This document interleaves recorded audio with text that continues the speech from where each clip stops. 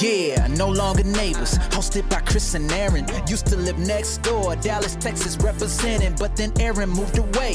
Yeah, that's the situation. So join the podcast, get in on the conversation. Yeah, authentic, real friends, I admit it. Still keeping the connection. It don't matter about the distance. You don't have to wait up. I'ma tell you straight up. Entertaining for sure. This is No Longer Neighbors. Yeah. Well, we can finally tape a post-election day episode of No Longer Neighbors. We are talking right now just past noon Central on Saturday, as the election has been called by all of the major news networks. Joe Biden is the president-elect. Chris Mycoskie and Aaron Arruda here with you. And Aaron, when did you first hear that the election had finally been called? We were watching CNN at my house and finally heard the breaking news alert. And that's how we found out that this long nightmare, well, it's not even close to over, I guess. But at least there's a little bit of clarity. Yeah, we were actually, or I was doing the same thing. I was doing some things around the house, but I had CNN on in the background, as I have had multiple news networks on in the background for now the last 5 days. Mm-hmm. And I think somebody on Twitter called this week the longest year of our lives because it was endless. Judging on everything else this year, I don't know if I could really call it that. I mean, but it just seems like the norm at this point.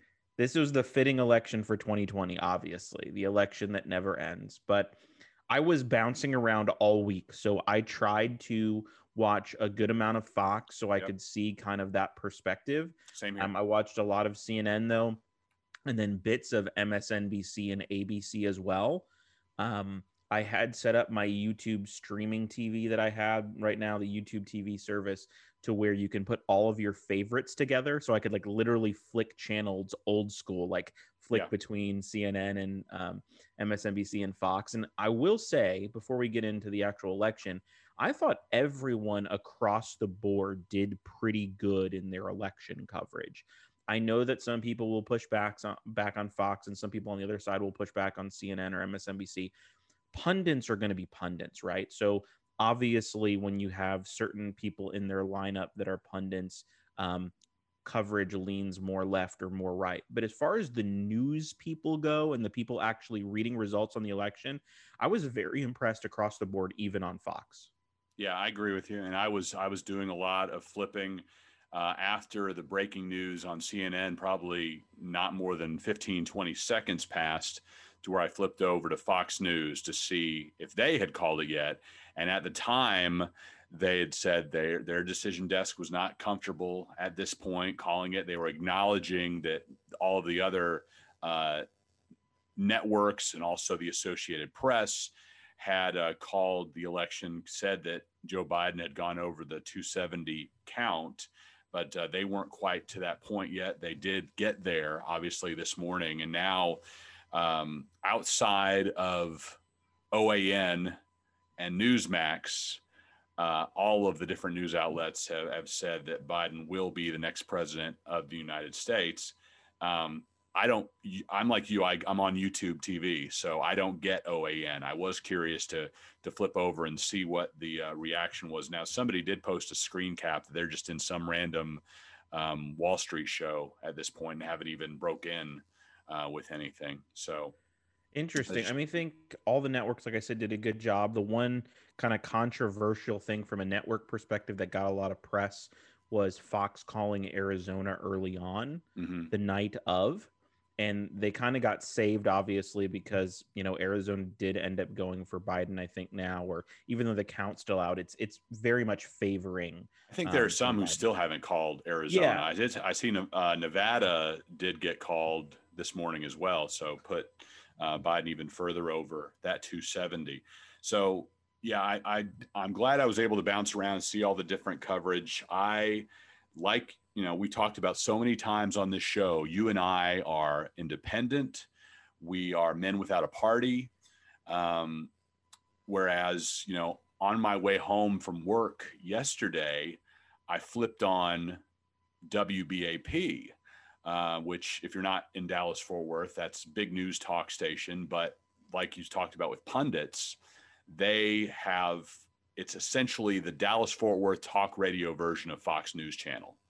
And I'm flipping it on, like, I'm wondering if all of this is just a Fox News thing that, with everybody just repeating what President Trump is saying and echoing that.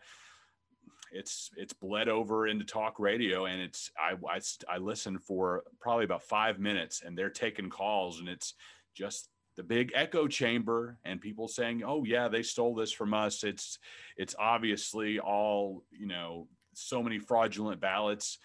Like, given the fact that President Trump for months has been saying that this was going to be a fraud, saying that mail-in ballots are not going to be legitimate.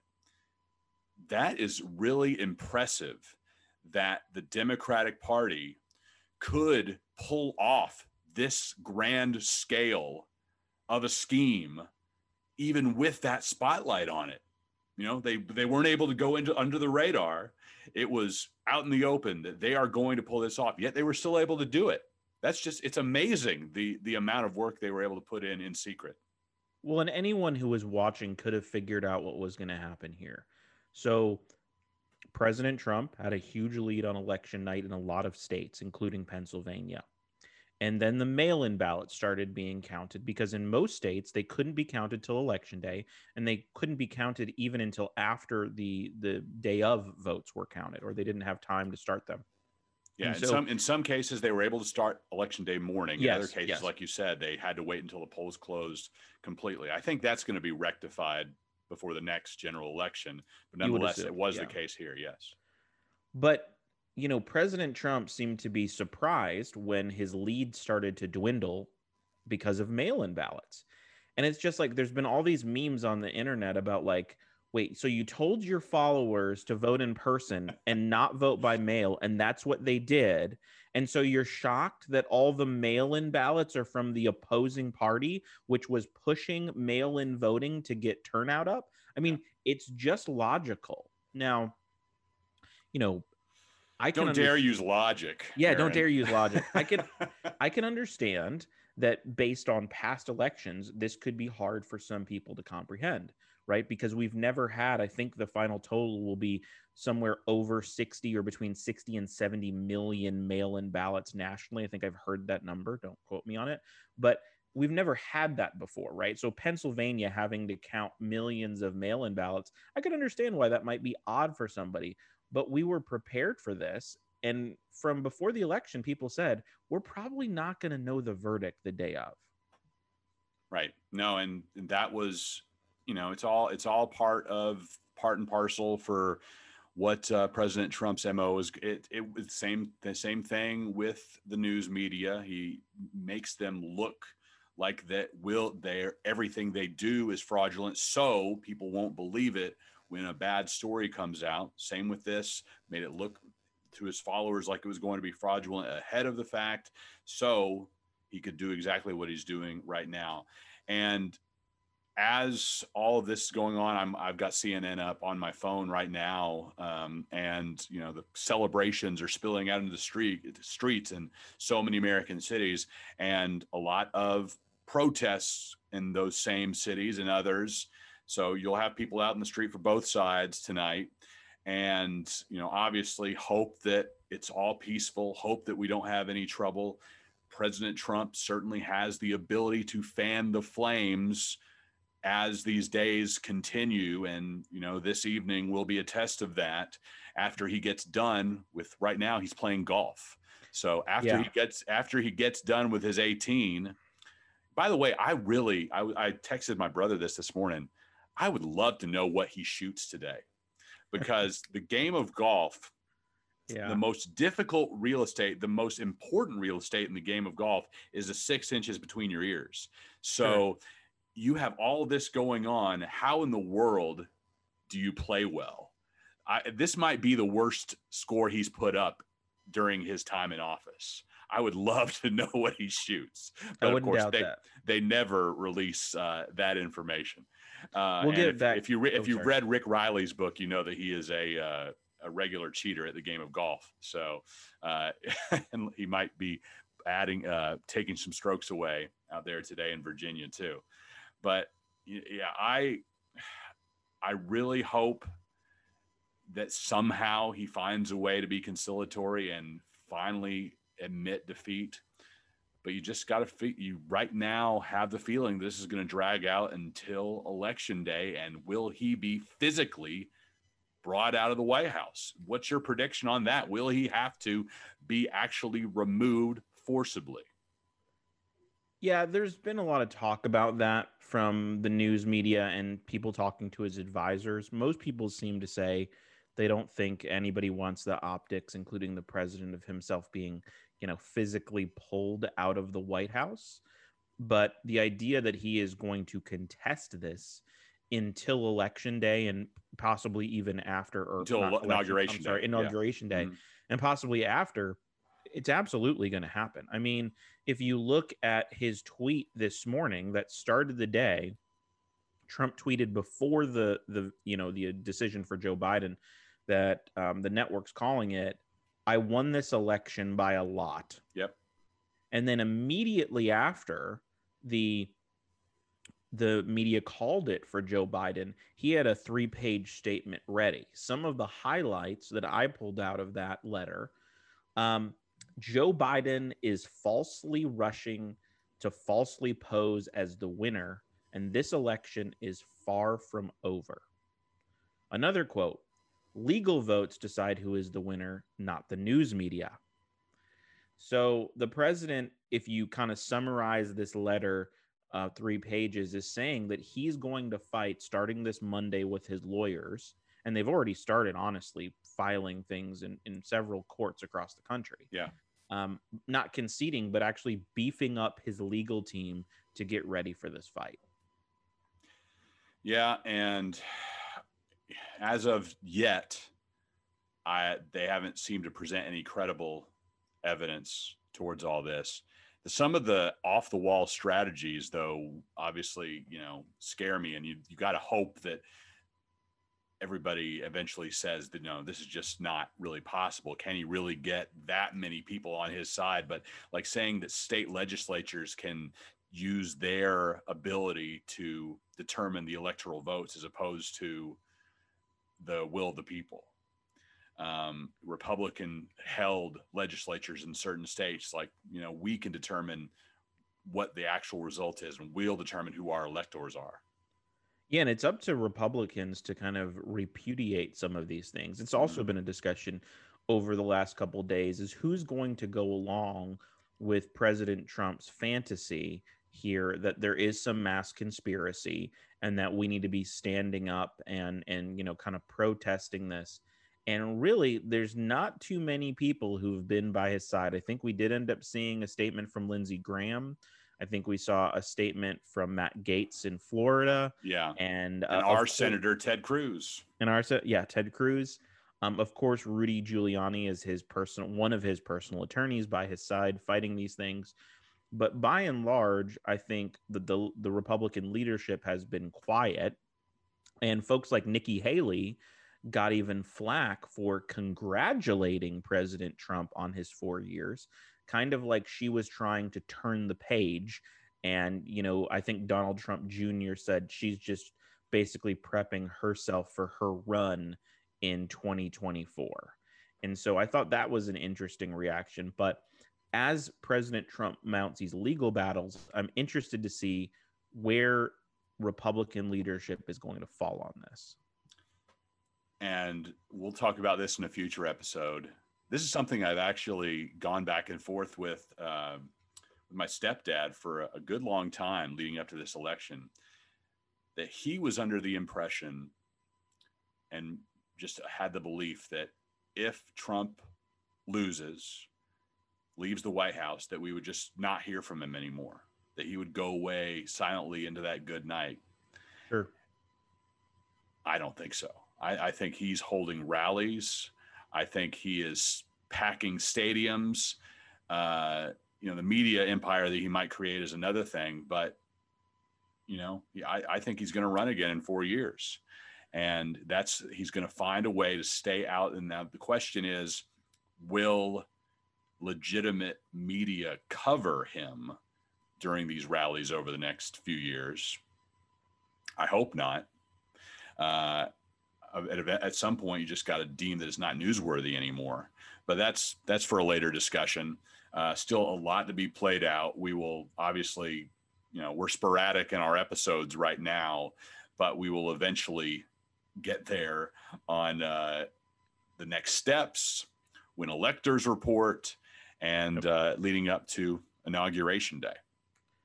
Yeah, there was a couple other things I wanted to cover just about kind of the historic nature of this election. Number one, we saw more votes than we've ever seen in the history of presidential elections. So Joe Biden now will be the most voted for president ever, but Donald Trump coming in second place will have the second most votes ever of any candidate. So it tells you turnout was just absolutely at kind of a max for this election, even though we'll probably see there's still maybe around 60 million eligible adults who didn't vote. I think that's a rough estimate. So, still not everyone's voting, but that's historic. The second thing is the closeness of many of these states. I guess we'll wait in historical context to see if it really is, but things like Georgia flipping. Mm-hmm. And so, the South has always been the bastion of the Republican Party since kind of the party switch, if you will, for the last few decades. And so to see Georgia just absolutely, kind of I don't want to say come from behind, but once all the votes were counted, clearly now it's probably going to be like the closest race in a state that we've seen in a long time. I mean, we're talking about 2,000 or 3,000 votes, 4,000 votes. We'll see what the final tally is. But just the fact that President Biden or President-elect Biden looks like he's going to win Georgia is an amazing kind of historical thing. Now you've got to kick the Georgia Bulldogs out of the SEC. They don't belong anymore. They're not they're not really part of the Deep South anymore, are they? Yeah, I mean it's not even a borderline state like Virginia, right? So Georgia is obviously a southern state. So I would like to see, like I said, historically, if that holds. So if 4 years from now, 8 years from now, Georgia comes back in the red column, is this just an effect of President Trump, so many people being motivated to vote against him? Or is it a fact that Georgia is really turning blue? And obviously we look at the top of the ticket, but we need to mention the historic nature of the vice president-elect and Kamala Harris in that spot. Something one of our most loyal listeners is very happy about, my mom. First woman VP, her heritage, her education, all things that are first-timers for one of the highest offices in the land and one heartbeat away from the presidency. Yeah, one thing I'm learning to appreciate as I get older and also hopefully a little bit wiser, and as you and I have, maybe moderated a bit in our political views and tried to get some input from people of all sides, is it's easy for someone to dismiss this who has always had the ability to be in power or always, kind of been, I hate to say it, but a white male in the United States. A blonde-haired, blue-eyed guy from Dallas, Fort Worth, son of a doctor, that kind of guy, like me. That kind of guy, like you, Chris. The jury's still out on me and whether I'm really a white guy based on my ethnicity. But the point is that there are a lot of people who look to examples and say, can I ever really achieve that? And if they don't have role models and people that have achieved that, it's really difficult to kind of envision that. And it really goes to their core. And so for many years, that was the case in the African-American community until we had President Obama. And for just as long, it's been the case, or actually, I guess a little bit longer now, because this is our first female vice president in among women. And until we see the first actual woman president, I think that this is a step in the right direction. But, you know, as someone who is the father of girls, it is a historic moment to see, you know, that they can actually do things that they've been told they can do, but they've never really had that model. And so it's a huge day, absolutely huge day. I'll let you get into introduction of our guest today, Marisa Williams, who is one of your neighbors. We are no longer neighbors, but she is one of your current neighbors. One last thing on the news coverage before I let you start that. Some good news now that we've reached about 12:25 here Central Time. The ABC has ended its coverage, its breaking news coverage of the election result, and switched back to Texas Longhorns football. So everybody around here who is missing on their Longhorns and complaining, like, I don't care about politics, put football back on. now they get their game. So, but Marisa Williams, really interesting conversation. And I'll tee it up for you. So I wanted to give some background on why I wanted to interview someone who had moved here from California to Texas, where Chris and I are at. I still have this idea that everyone is interesting and has a story to tell, and that we tend to gravitate maybe towards celebrities or, you know, special guests. But over the last 12 years, for those of us who live in North Texas, there has been a massive change. And you've seen this change in some of our elections, because we have had over 700,000 people move here from California since 2008. And Dallas-Fort Worth has taken a large influx of that, but also in Austin and also in Houston. I read an article the other day, which I haven't verified, but it said something like Houston, Texas is now the most diverse city in the United States. I think that's been the case for a while. Yeah. And so, you know, things have really changed in Texas. There's political, cultural, social ramifications.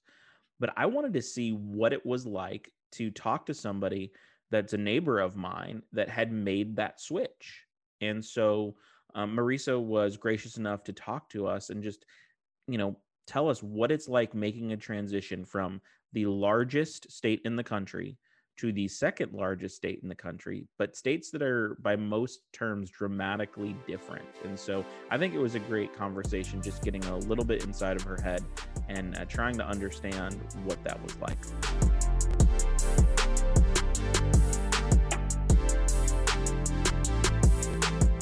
Marisa, thanks for joining us. And as the title would have you believe, Aaron and I are no longer neighbors, but you actually now live in the same neighborhood as Aaron. So first of all, let's just start off. Why in the first place did you move from California to Texas? Oh, well, it was a God thing for sure. About 8 years ago, my husband started talking about moving to Texas. He had taken a work trip and just fell in love with Dallas and wouldn't stop talking about it. And you have to understand, everybody that mattered to us lived in California. And let's see, my parents were 20 minutes away. His parents were maybe 30 or 40 minutes away. I had both of my sisters-in-laws in driving distance. I mean, it was perfect. I had amazing friends. I had just taken a year off from teaching so that I could spend a year with our son. I had everybody there. And so I just kind of laughed like, okay, sure, we're going to move to Texas. Like, that's going to happen. I have a job. I know I'm on break, but I still have a job, and so do you. And that's crazy. And for 2 years, he kept talking about it. And I just kept saying, come on, we can't leave. Look at how attached our child is to all the grandparents, right? And then doors started closing and weird ones started opening. He reached out to his immediate supervisor and just randomly said, hey, any chance I could work remotely? Do you care if I move to Dallas? And the next day she responded, sure, go ahead. Wow. Yeah. So you were both in California all your lives until then?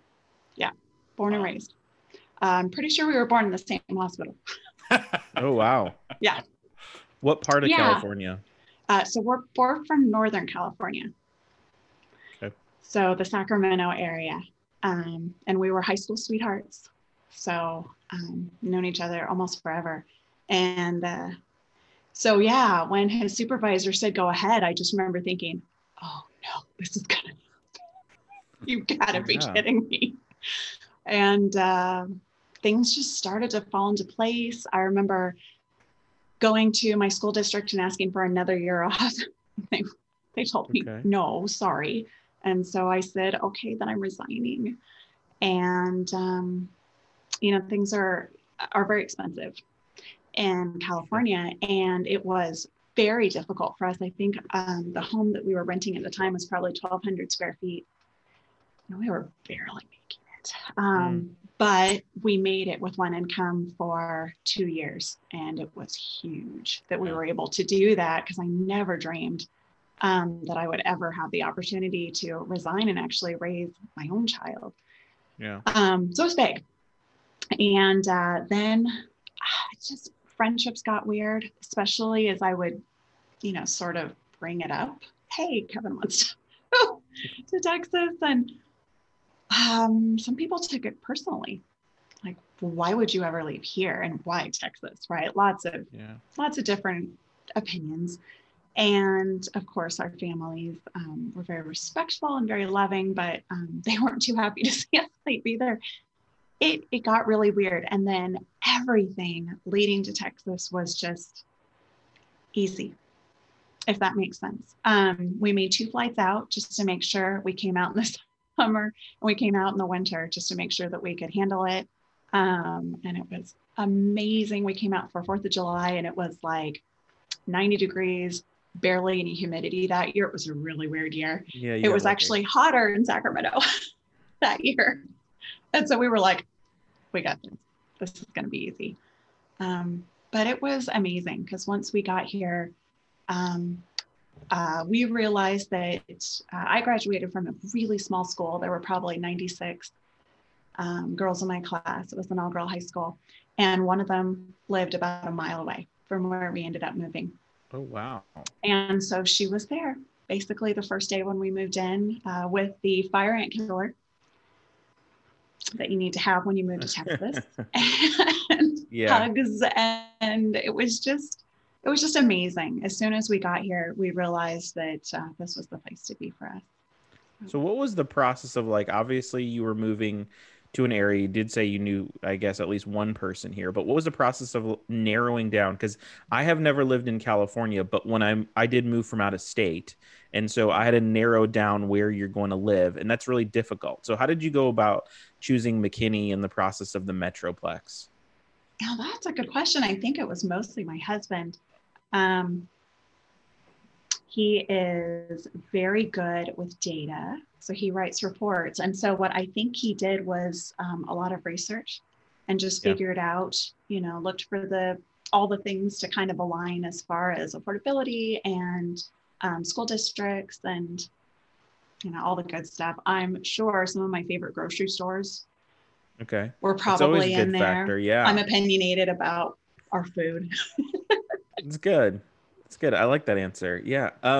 So you talked a little bit about your housing situation in California, right? And we've, as Texans, heard a lot about the California housing market and the people moving here and what's that like. So we talked about picking McKinney, but just in general, what was it like shopping for a house in Texas coming from California?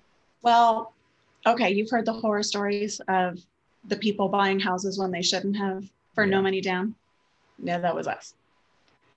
So we went through all of it. In the process of trying to figure out how we were going to get out from into this mortgage we should have never signed into, I got pink slipped and my husband got laid off. Luckily, we didn't have any children yet.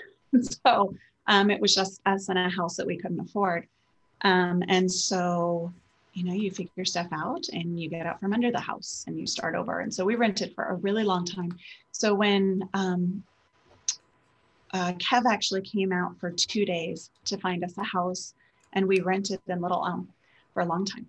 and just saved up, because we were bound and determined we were not going to make that same mistake again. And we were actually going to buy a house appropriately and we were going to someday pay the thing off.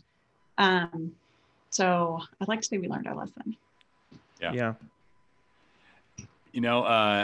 One thing, and we're taping this on a Monday night. Election day is tomorrow, but the episode that people actually hear it for the first time either on Wednesday or Thursday. So, this is not to say anything about the result or anything, but when you get these mailers, being somebody who lived in California all your life, you moved to Texas, and I just this past week got in my mail a thing talking about don't let these people turn Texas into California.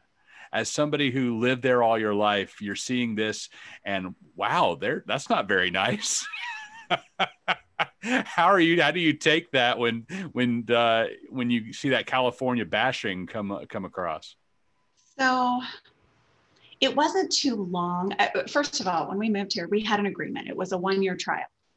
And if it didn't work, my husband agreed, he's awesome, that we would go somewhere else. He didn't want to go back, but we agreed we would go somewhere else. Yeah. And gosh, I don't even think we were here for 2 months before he said, this is the right place for us.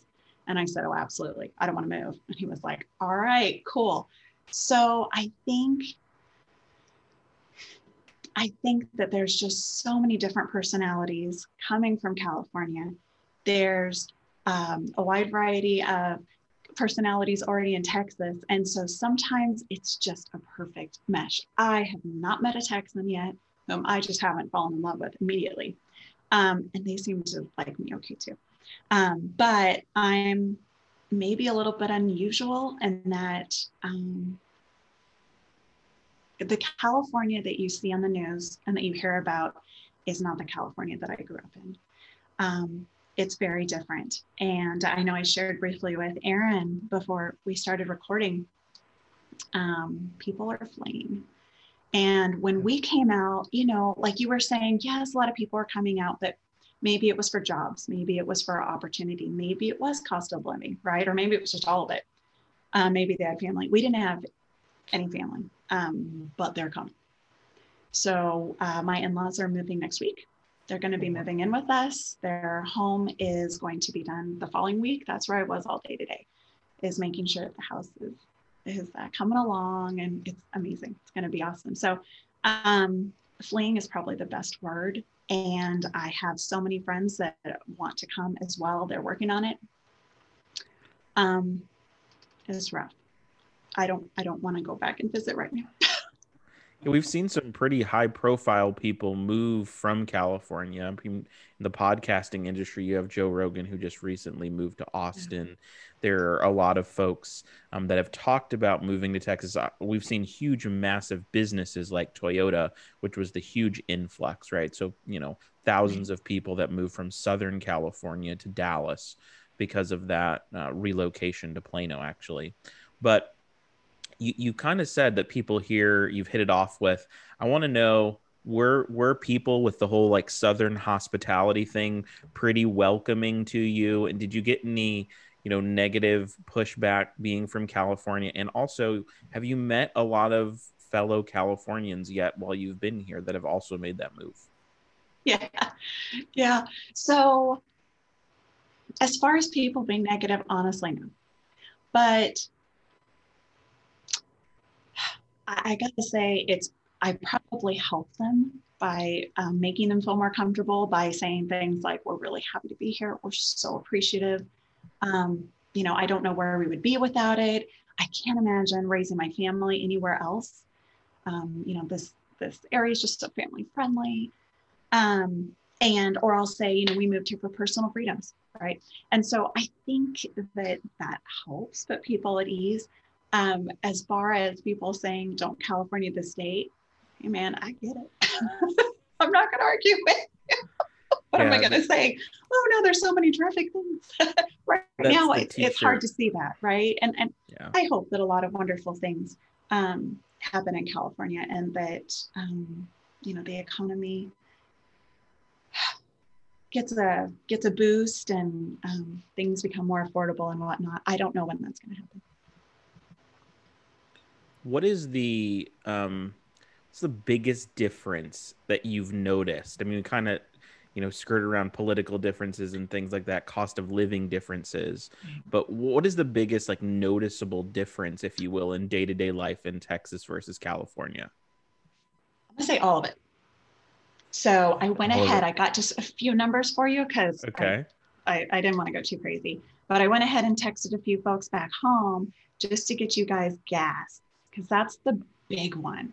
Really? First of all, when you move to Texas, you're amazed by how, at least I was, amazed by how big the parking spots are and how big the vehicles are. Yeah. And we moved with one itty bitty, compact car.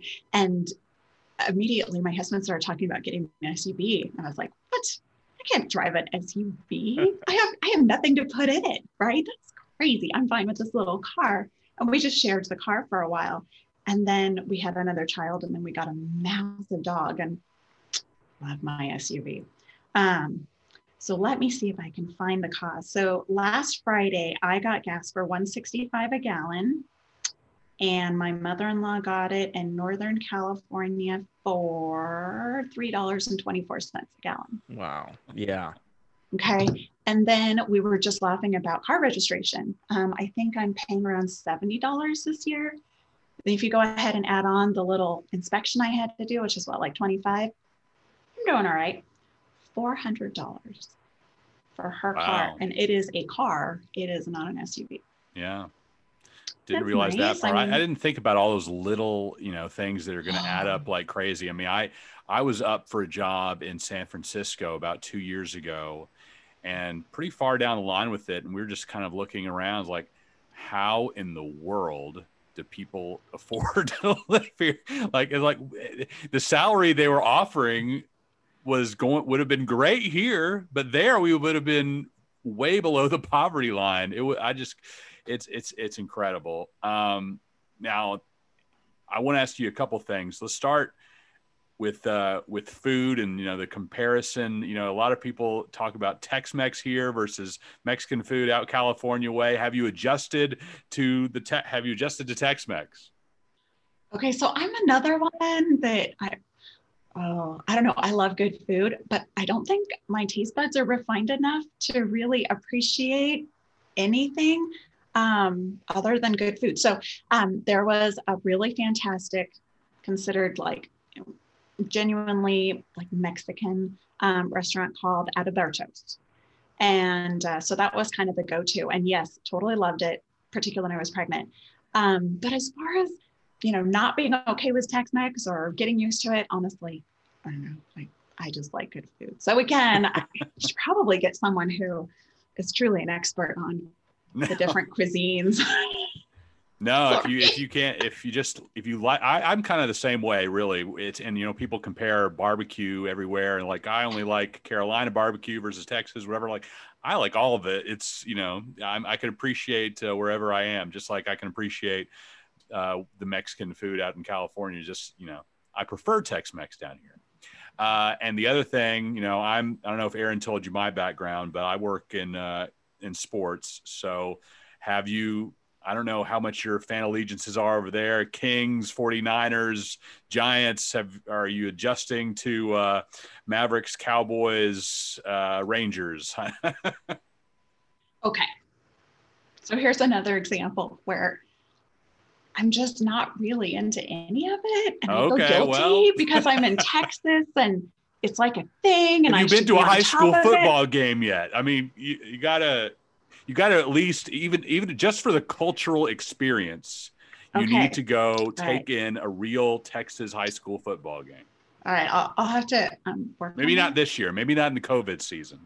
Maybe you'll have to let us next know, fall. Chris will host you. He's on the sidelines. Yeah, I do. Great. I'm the sideline reporter for the DFW Game of the Week on Channel 33. So we're at the biggest game every week. So yeah, next fall, get back in touch, and we'll get you out to one of the multi-million-dollar stadiums that we have here for high school football. Yeah, when it's packed, So that, you got to take that it part is entertaining. That I don't think that's a thing where I'm from. I'm pretty sure it's not. You've got good high school football in California, but it's not. You just don't go nuts for it like we do here. No, and you have to understand going to an all-girl, high school. Does your husband root for any of the California teams? Does that cause any comfort, or you just discomfort, or you just not sports people at all? Oh no, he's into it, but I don't want to say his allegiance is changing. That could cause trouble. Oh, okay. I think he just very much appreciates good players. Yeah. Now, it's one of those things where it's kind of like the older you get, the more you're starting to appreciate skill. Yeah. And maybe a little bit less loyal just because you grew up in a certain area, if that makes sense. Well, if he appreciates good players, he's not watching the Cowboys. I can tell you that. It's been absolutely a horrible season. But the Stars did have a good run. If you're not a sports fan, you're at least hearing about how terrible the Cowboys are. You can't avoid that around here. It's horrible. So California, we've talked how great Texas is, but I've spent a decent amount of time in California for personal travel, for work travel. I love Northern California, being into technology that I'm in. If I could do my life all over, I would be very tempted to move to Silicon Valley, though I would probably be living in a cardboard box because, apartments in Palo Alto don't come cheap, right? So, but that being said, there's a lot to like about California, and it is sad. I mean, I think anybody objectively would say it's sad, some of the things that have happened there lately and that so many people are leaving. There has to be something other than, of course, being around your family that you miss about the state. If you could see the look on her face, this is an audio medium, and I'm looking at Marisa's face, and she is trying as hard as she can to find it. I'm not going to give you an answer, but I will say, when you said your husband came to Texas and he was like really impressed with North Texas, I was like, well, he wasn't looking at the scenery, because, like us to Northern California is like, well, my friends that come from California, I'm like, we'll show you a bunch of new buildings, like restaurant, like great construction, but it's not pretty. It's not pretty here. So you have to at least somewhat miss the nature and like beauty and majesty of like driving down the coast in California. Okay. We lived 2 hours from San Francisco and probably an hour, maybe 45 minutes, depending on the traffic, from Tahoe. Yeah. And so that was something we had talked about. And then we realized we hadn't been to either places for like 5 years, except to visit family. It wasn't for fun. And it was, the family was fun, but it wasn't like we were going to San Francisco to, I don't know, do touristy things or something like that. Sure. And so it was one of those things where it was like, well, again, we grew up here, so we've been lots. So maybe we're going to be okay without it. And we did recently take a drive through, recently, I guess it was almost a year ago. That's sad. What a year, huh, guys? But we did go to Breckenridge, Colorado, and that was beautiful. That was really fun for me. But honestly, yes, a lot of my California friends missed the mountains. They missed, maybe the ocean or the weather, right?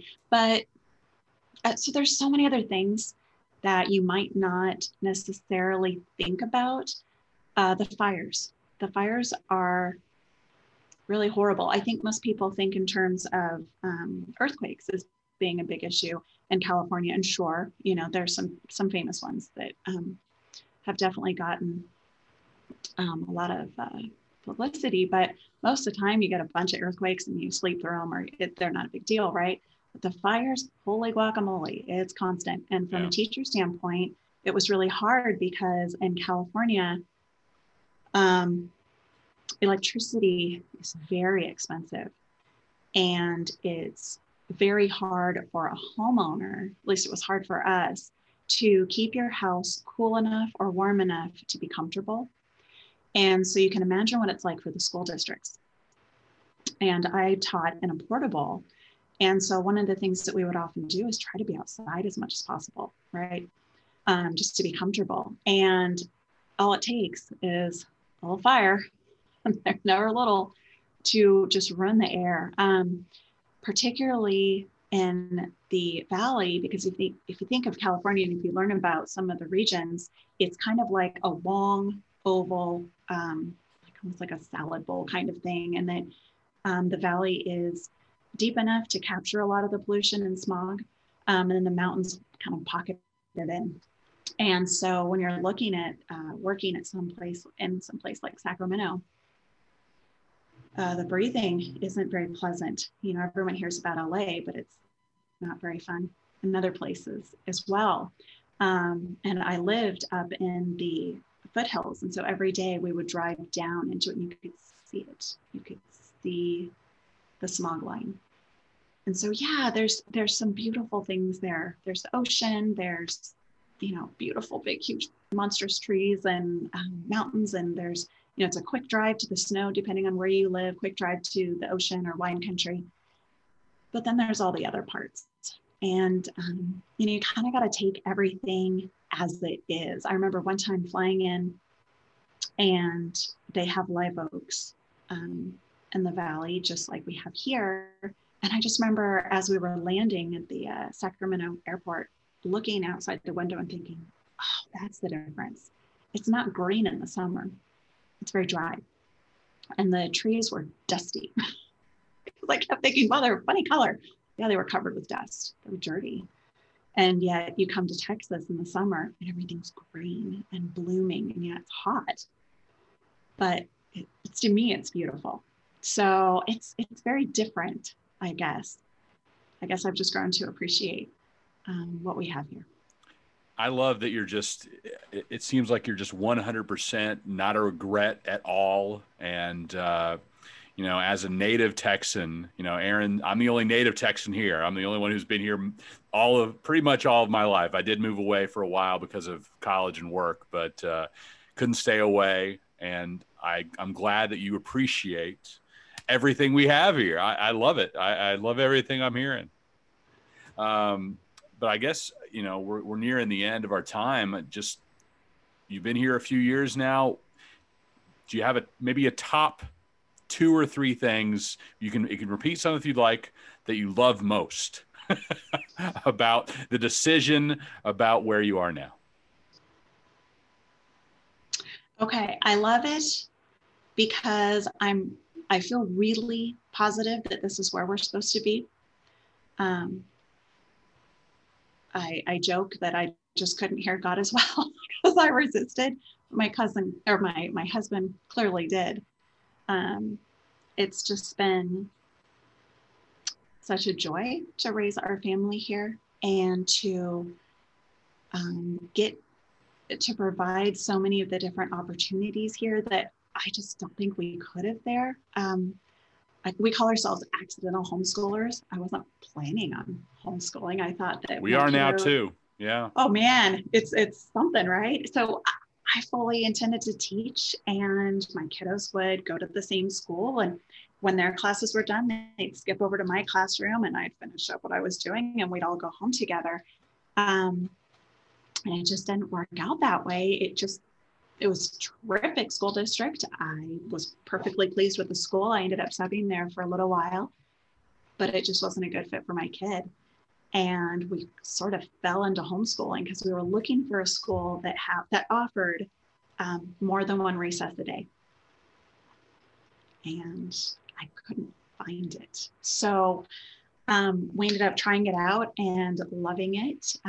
We joined a homeschool group for a while. This year we went ahead and opted out. I felt like I could do it on my own and I just didn't want to deal with the hassle of all of it this year. And now we have a second little guy. And so we're doing preschool with him. And the thing is I think we were in Texas about 3 months before Kevin looked at me and said, "Hey babe, want to know how much is in our savings?" And I'm pretty sure I dropped the plate I was carrying. So what do you mean savings? So I'm trying not to tear up right now, but you guys, it was huge. This move it wasn't life-changing. It was all of it. We needed this so bad. And I know it's hard, to have change, especially when your cities are growing, and you have a lot of new people coming. But this family is just so grateful and so appreciative that we have the chance to live here. Well, beyond everything else, Marisa, the fact that God is moving in your life, and you can clearly tell that He was at the center of all this, just so awesome. You know, we need to get you a high school football game. We need to get you to the Fort Worth Rodeo next year. It's been canceled for 2021, but 2022 we'll get you over to the Fort Worth Rodeo. Sounds great. You know, indoctrinate you a little bit more, but you're doing well so far. Oh, sounds great. Sounds great. Yeah, I was a head instructor of horseback riding at my college, so I'm happy to partake in a rodeo. Sounds great. Yeah, your comments definitely hit home as someone who came to Texas later in life as well. And I lived on the East Coast, which is a different, vibe than obviously the West Coast, but was happy to make it to Texas as soon as I could. And as, a wife and a mother, you can see that you're very happy with the decisions that you made. And I really put it down to, I want to say, quality of life. So we've all heard that phrase before. And, especially when I was younger, I was very enamored with California. In fact, I wanted to move there when my wife and I were first married. And similar to Chris's evaluations, we could not afford to move where I wanted to move. It was just not financially possible. But living in Texas, I've come to appreciate the quality of life, because I used to think that was good weather and that was, beautiful scenery.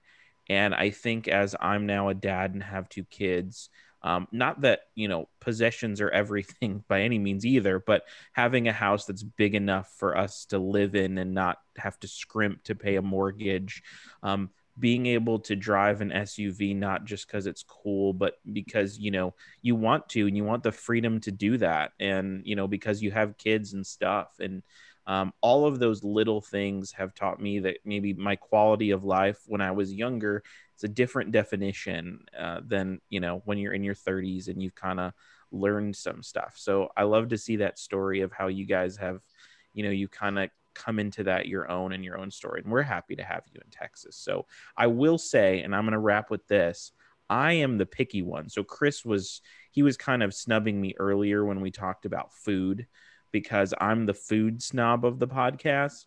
And I will say that since all the California people have moved in, our food choices have gotten much broader here. So I will not say better necessarily, in the sense that like Texas is always going to be known for great barbecue and Tex-Mex. Absolutely. But like you can actually find Asian food now, like 5 different types. When I moved here, it was like Panda Express or you're out, so. Right.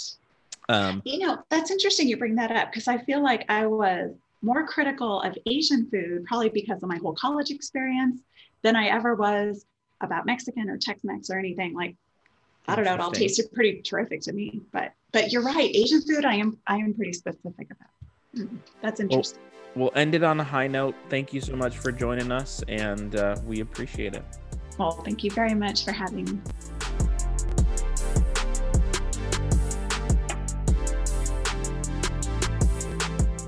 Well, unlike all of the other guests we don't have a website to promote, another podcast, a book. Marisa is just a friendly neighbor, good conversation.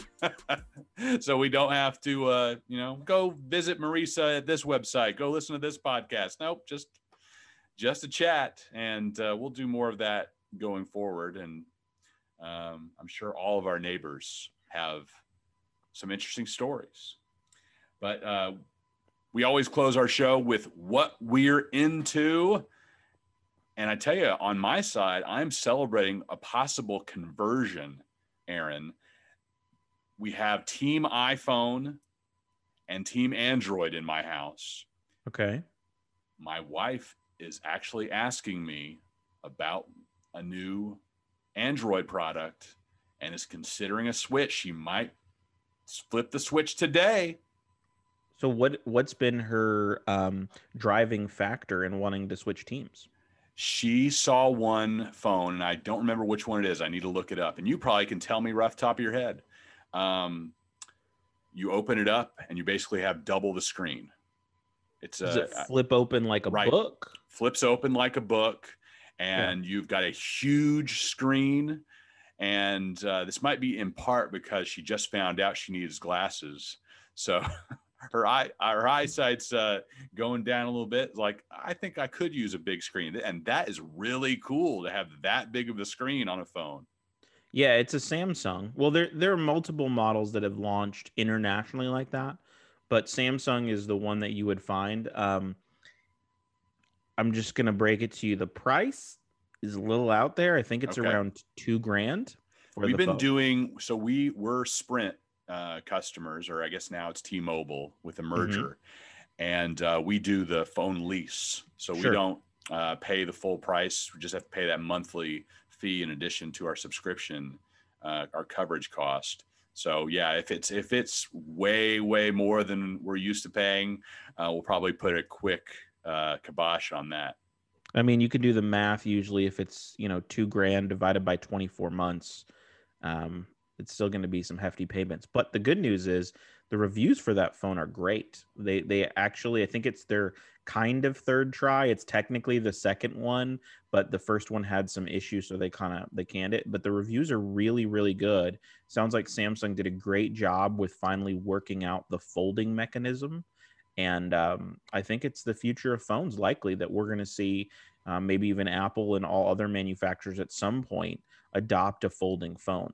Motorola also has a folding Razr, but it doesn't really give you much more screen real estate than a normal phone. It looks kind of like an old Motorola Razr. But well, I'll give you the update next time. But you have something that you want to talk about that's in the same ballpark. I take it just by the name that it's a way to disinfect the phone. Yeah, phone soap is the name of a product that you can find online, many places. It's a tiny little box that you put your phone into, and you can also put your wallet or your keys.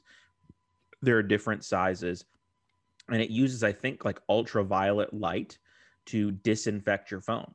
So in the days of COVID, when you're like, oh man, do I have to wipe my phone down? Because we've all heard that our phones are dirtier than a toilet seat, than a public toilet seat. You can just throw it in this box. So I got one, and I keep it by the door. And so when I come in, usually, while I'm changing or whatever, I just throw my phone in there. And in 10 minutes or less, your phone is like pretty much, it's like 99.999% bacteria free, as much as any other cleaning product. But you don't have to use any kind of abrasive cleaning products. They do sell a larger one that is big enough now to even put your laptops in. Wow. And larger items, but it's about twice the cost. So eventually I'd like to get one of those. I'm not taking my laptop to the toilet, though. I mean, that's, Well, that's true. That's true. I think all of us, no matter how disgusting it sounds, we're all, playing with our phone when we go to the bathroom. So that kind of the phone soap is necessary. We have something similar. I don't know the name of it, but same concept with the light disinfecting. And you also wanted to mention your new beverage of choice. Yeah, well, last week, you said every week, but last week, for time's sake, we were kind of crunched on time. We actually skipped our last episode. We skipped the what we're into. And so double dipping today. People who know me know that I'm a big sparkling water connoisseur, and that I know all the different brands. And I mean, I'm drinking a Topo Chico. Like I am with craft beer, you are to sparkling water. Yes, exactly. Yes. This is my beverage of choice, is sparkling water. And I like both the ones with flavor and without. But LaCroix came out with a new flavor, which they only do a couple times a year, I think. And this one is LaCroix Limoncello. And it's really good. I don't even know. It's not lemon, all right? It's limoncello. It's like fancy. And it was the same thing when they came out with key lime versus lime. Huge LaCroix key lime fan. Until the limoncello, I think that was probably my favorite flavor, and now it's like really tight. So if you haven't checked that out, go to your local grocer. We're not sponsored here, but it's semi life changing. We'll take your money. I'd be happy to be sponsored. I'm wondering if you too controversial to have any beverage sponsor. This is probably true. Although, I do know a guy who's opening up a brewery. Although, his marketing budget probably isn't too great right now. But and really they're trying to just appeal to the people of Atlanta. So our show probably would not be the best place for them to use their dollars at this point. And as an investor, I would advise against it. Those are my recommendations of the week. Do you put your fancy drink in a special glass and put your pinky up when you?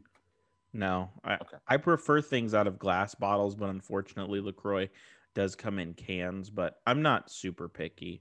The only reason I like plastic is because I do like plastic because it has a resealable cap.